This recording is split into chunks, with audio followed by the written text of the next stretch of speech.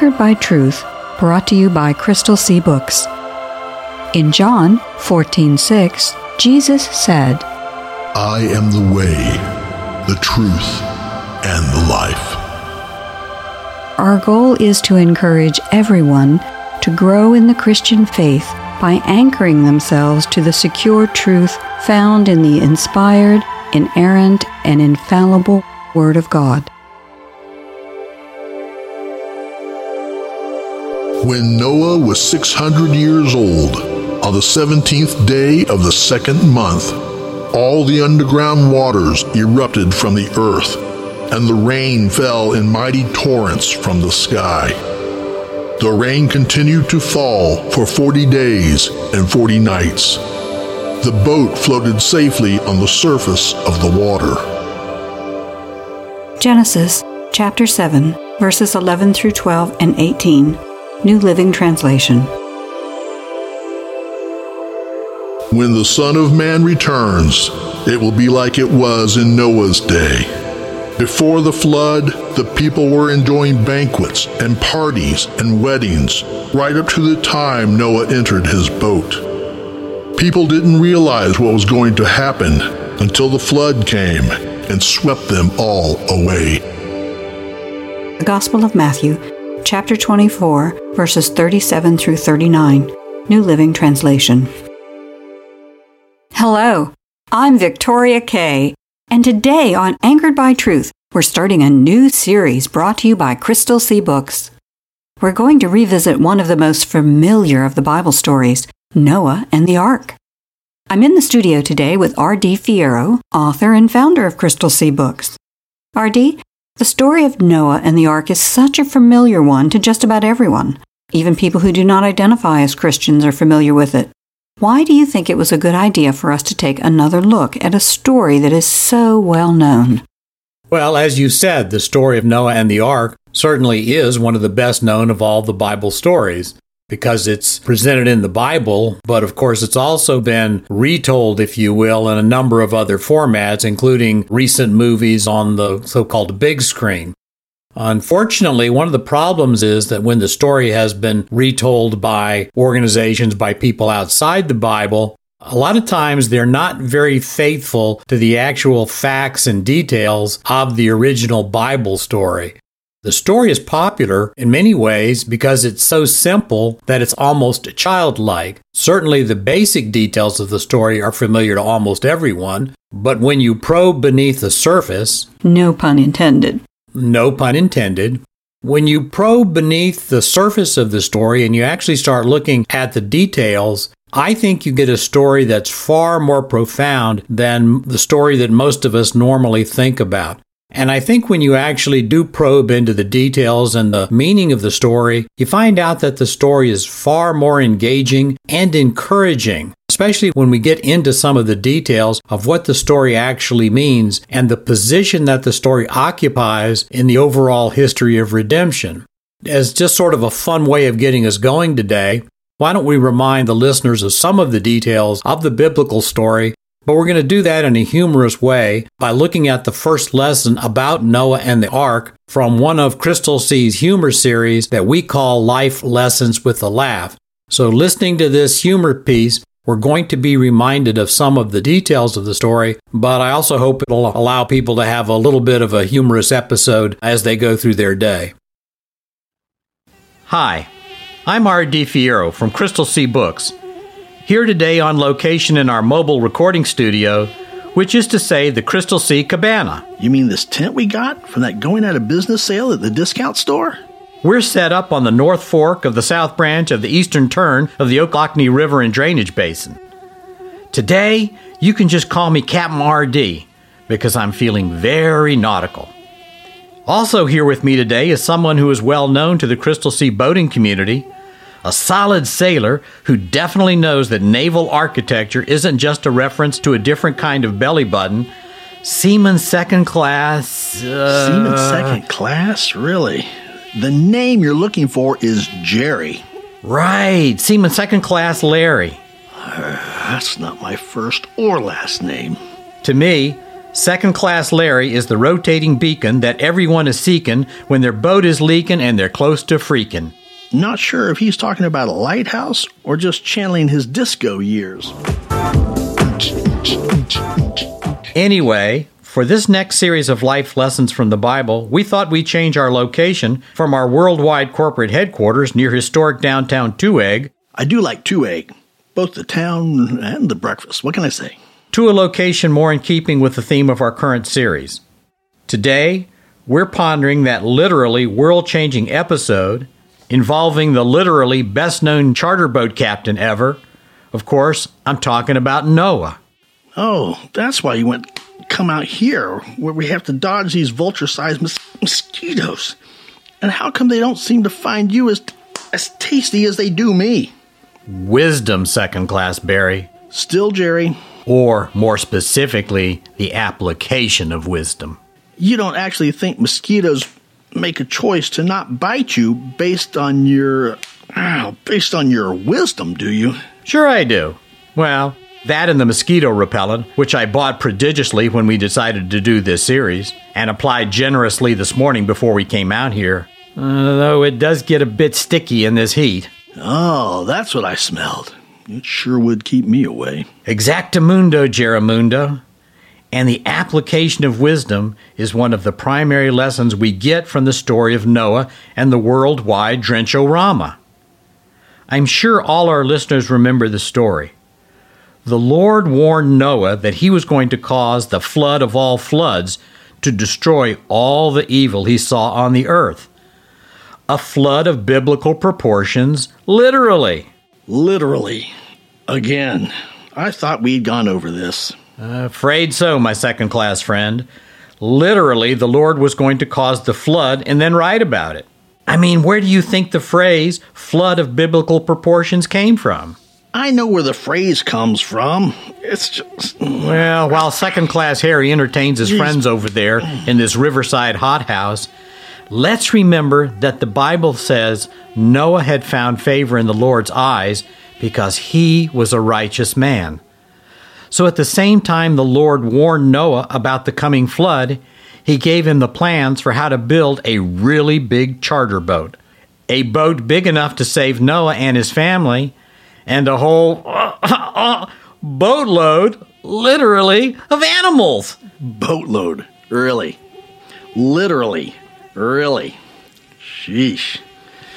Ow, where's that mosquito repellent? And why did Noah bring them along? I'm not sure about that, Jeriquito. I'm not an expert on mid-3rd millennial BC entomology or endangered species requirements. What I do know is that Noah was told to bring the animals into the ark 2 by 2. 2 by 2 by 2 by 2 by 2 2 by 2 by 2 by 2 by 2 2 by 2 by 2 by 2 by 2 2 by 2 by 2 by. I also know that Noah displayed a remarkable degree of wisdom and persistence when he obeyed the Lord. Most scholars think Noah took 50 to 75 years to actually build and provision the ark. Imagine that. Starting a building project at least 50 years before you see any evidence it will even be necessary. Today, most people are flummoxed if they have to wait an hour in the doctor's office. Step on the scale. And leave your shoes on this time. Last time the odor was... ew. So you see the point, right, secondhand Larry? One of the things that made Noah righteous was that he was wise enough to listen to what the Lord said and not wait to apply it to his life. If he had waited, who knows? The ark might not have been finished on time. Just like if I hadn't bought the mosquito repellent before we came out here, I'd be providing snacks to the locals like you. Got you, RD. Got you. It's Captain RD, and hey, how come you look so comfortable all of a sudden? It's called the application of wisdom and technology, Captain. A generator, fan, and fridge. The proper application of technology to your circumstances is a sign of wisdom in our age. Right, right. Wisdom should be applied to your circumstances, no matter what age we're at or in. When the Lord speaks about leaks, creaks, or squeaks, you better plan for the crisis before the water or temperature rises. Again, Jeremiah, you have pulled cool treats of truth out of that big ice chest of biblical refreshment. The secret is to get one with wheels, so you don't accidentally drop it on your toes when you're wearing flip-flops. Well, that's it from Jeremy. Oh, and it's still Jerry. Me, RD, and the whole Crystal Sea Cabana crew for today. If you'd like to hear more, try out crystalseabooks.com, where we're not famous, but our boss is. Well, obviously, you and Jerry have a good time together. And despite the fact that Noah and the Ark is one of the best-known stories from the Bible, I picked up something from the life lesson I hadn't really focused on before. You rarely think about how long it really took Noah to build the Ark.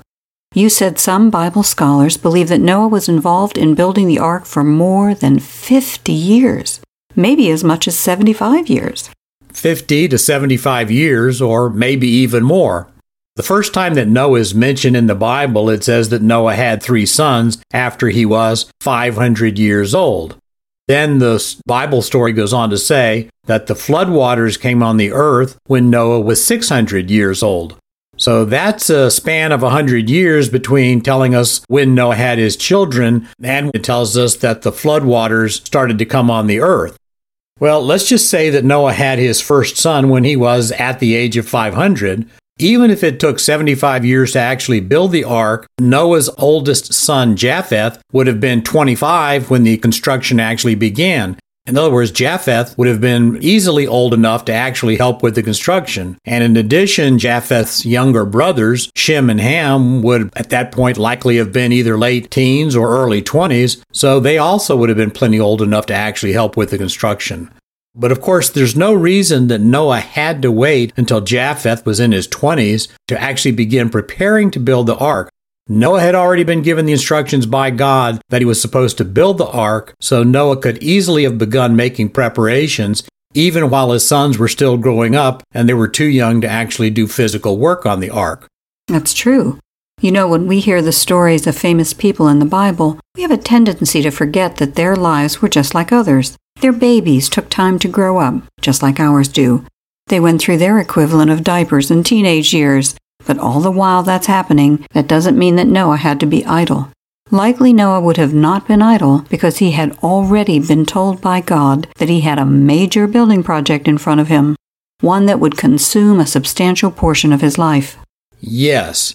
So one of the first things we need to take note of in Noah's story is that much of Noah's story, the unfolding details, if you will, of Noah's life, are not recorded in any depth in Scripture. Matter of fact, they're really not recorded at all. But just because they're not recorded in Scripture, just because the details of Noah's life aren't recorded in Scripture, it doesn't mean that Noah's life didn't unfold in just about the same way that our lives unfold for us.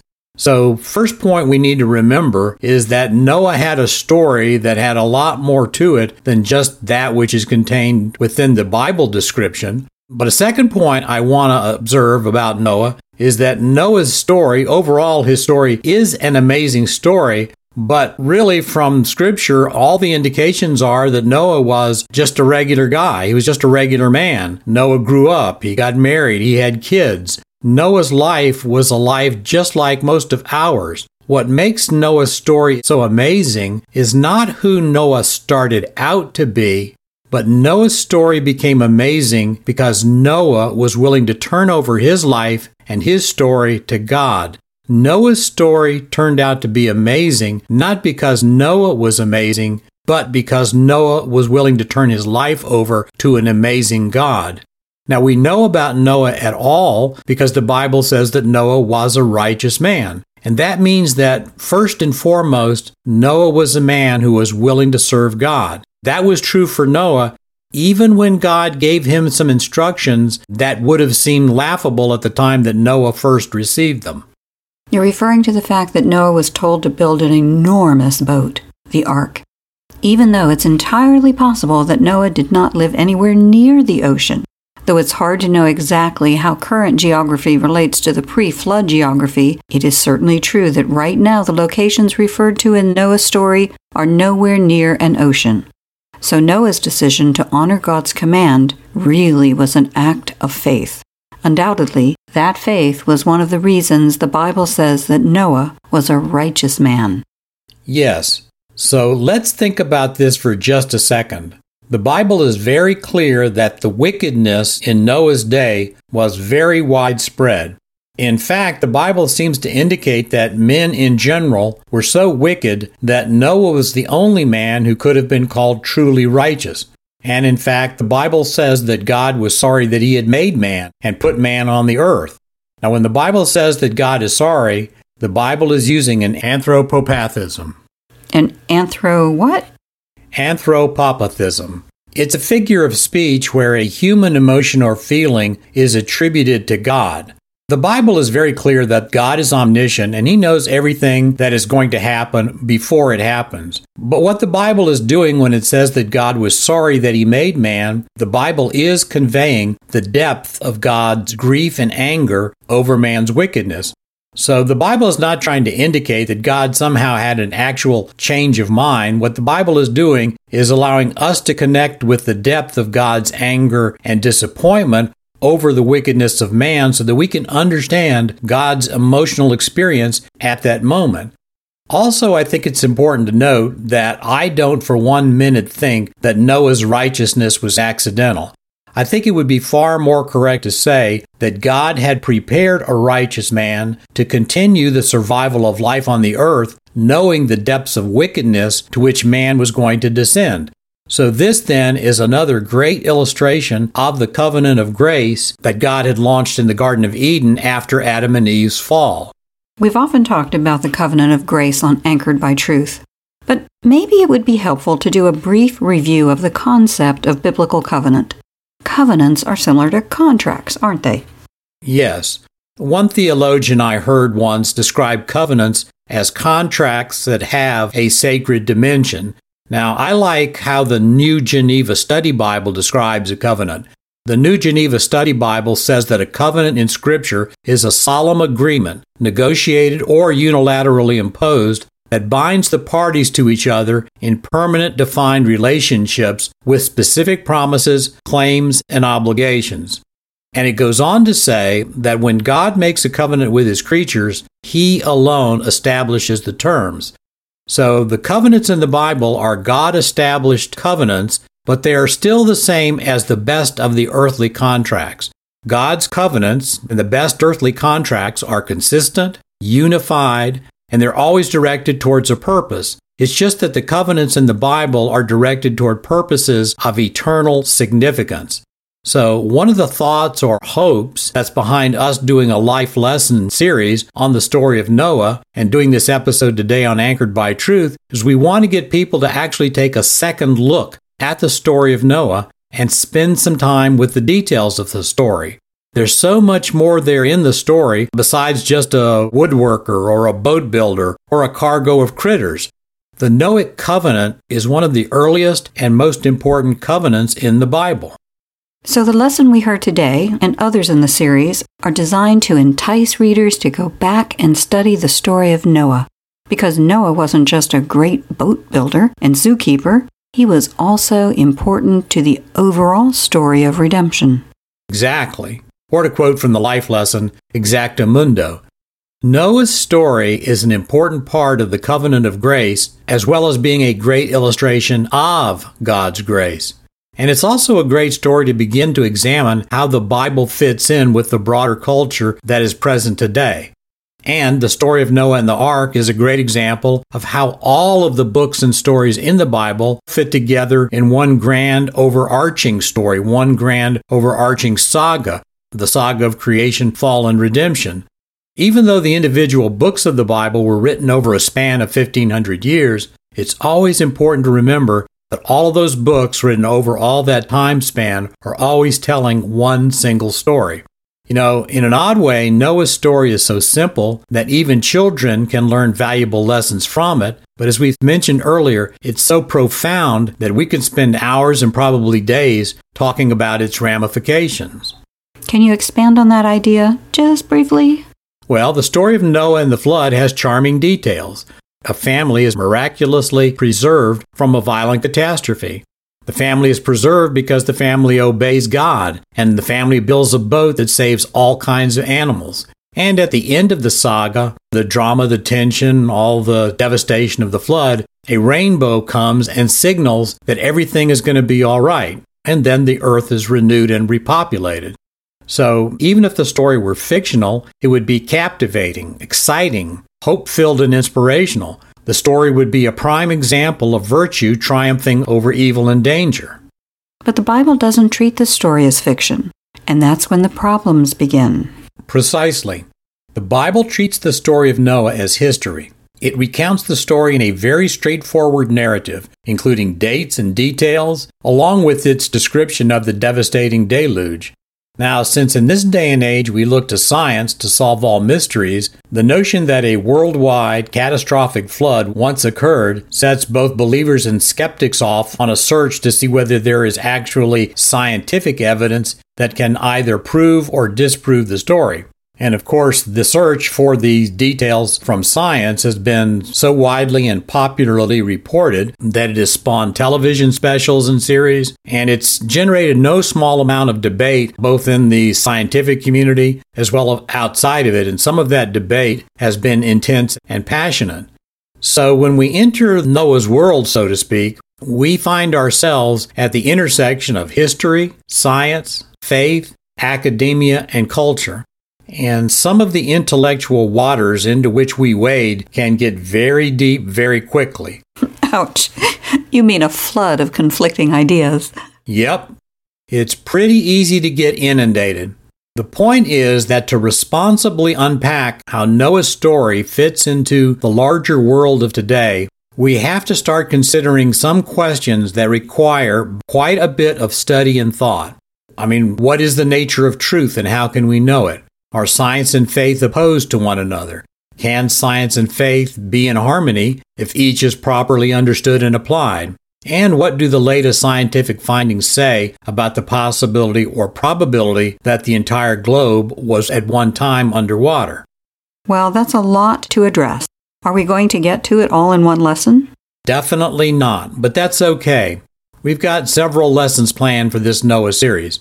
So we're going to touch on all of these subjects while we enjoy continuing to listen to me trying to master tricky two-syllable names. Do you ever get them right?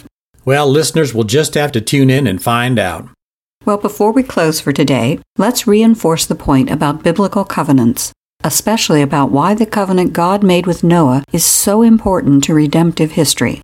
Great idea. Genesis chapter 9 is really important to do that. You're thinking of verses 9 through 12, quote, "Then God told Noah and his sons, I hereby confirm my covenant with you and your descendants, and with all the animals that were on the boat with you, the birds, the livestock, and all the wild animals, every living creature on earth. Never again will floodwaters kill all living creatures. Never again will flood destroy the earth.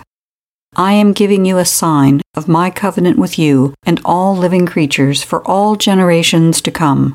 I have placed my rainbow in the clouds. It is the sign of my covenant with you and with all the earth."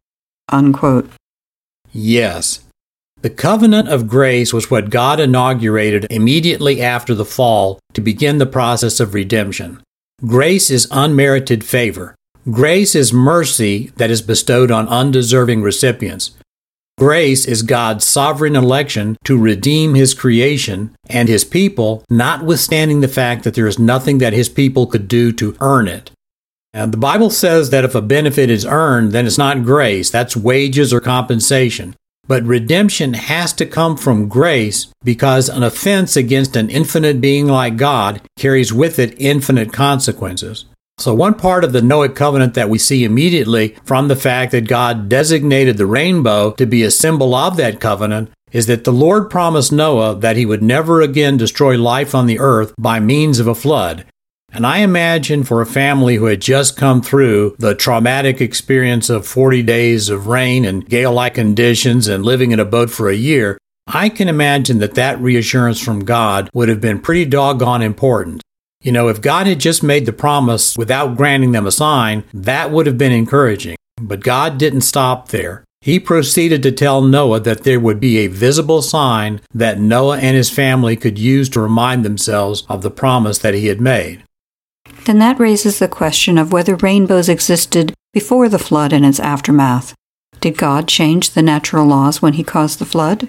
Well, biblical commentators are not in agreement on the answer to the question, but I think that John Calvin's assessment is probably the correct one. And I'm not going to go too much into the actual quote from John Calvin, except to say that Calvin reminded us that just because God put a particular significance on a visible symbol, that doesn't mean that the symbol did not exist previously. It merely means that God, who is sovereign over all creation, is allowed to designate the use of a particular physical element in whatever way God chooses. And that second point, and this point is also made by a great article that's on creation.com by Dr. Jonathan Sarfati. Sarfati notes in that article that there are other examples of existing materials or practices that God decreed to be a new sign. For instance, when Jesus ordained the Lord's Supper be composed of bread and wine, he declared a new meaning for those substances, the bread and wine, that had been in existence for thousands of years. That's a great lesson, isn't it? Rainbows may have been present in the sky before the flood, but God assigned a new meaning to their presence. As you said earlier about contracts and covenants, covenants have a sacred dimension that serves an eternal purpose. So after the flood, God used rainbows as part of his covenant to show Noah and the rest of us that he not only created everything, but also that he continues to superintend his creation today. Yes, and while we're going to have to go more into this subject on future shows, 2 more thoughts for today. First, God began his covenant of grace long before he sent the flood. God could have ended all the life on earth because of the wickedness that was present, but he didn't. And the second point I would make is that God is continuing that plan of redemption of grace today, and God is still using righteous people to do it. Sounds to me like a good time for a prayer. Today's prayer comes from another one of Crystal C's offerings, the book Purposeful Prayers, and it's a prayer for the renewal of the church. A prayer for the renewal of the church. Righteous and just Father, you know the thoughts and meditations of your people as no one could. You are the Lord of our hearts and the fulfillment of all of our ambitions. You have numbered the hairs on our head, so you certainly know when we propose to do your will and when we don't. Lord, there are a great many faithful followers of yours in our nation today. There are many whose hearts are totally devoted to you and who want to see your kingdom come and your will be done. Yet within your church we believe there are many who have been tempted by the snares of the world, and a great many who have fallen prey to the evil one. We are saddened and grieved by this, and we yearn for restoration and renewal of the church in our land. Lord, if this nation is to survive and remain a land where people may freely worship you, we acknowledge that it will not be done through or by our efforts. Only the Holy Spirit can change the hearts of our countrymen, and we believe that he will act only as we persistently and continuously pray for renewal to come. Words do not do justice to the longings within our spirits to see this nation be visited by another great awakening. As you have done in the past, bring light to your people. Let us learn to handle your word properly and then bring it to the world by Christ's power, through Christ's love, and praying continuously in Christ's name. Amen. We hope you'll be with us next time, and we hope you'll take some time to encourage some friends to tune in also, or listen to the podcast version of this show. If you'd like to hear more, try out crystalcbooks.com, where we're not famous, but our boss is.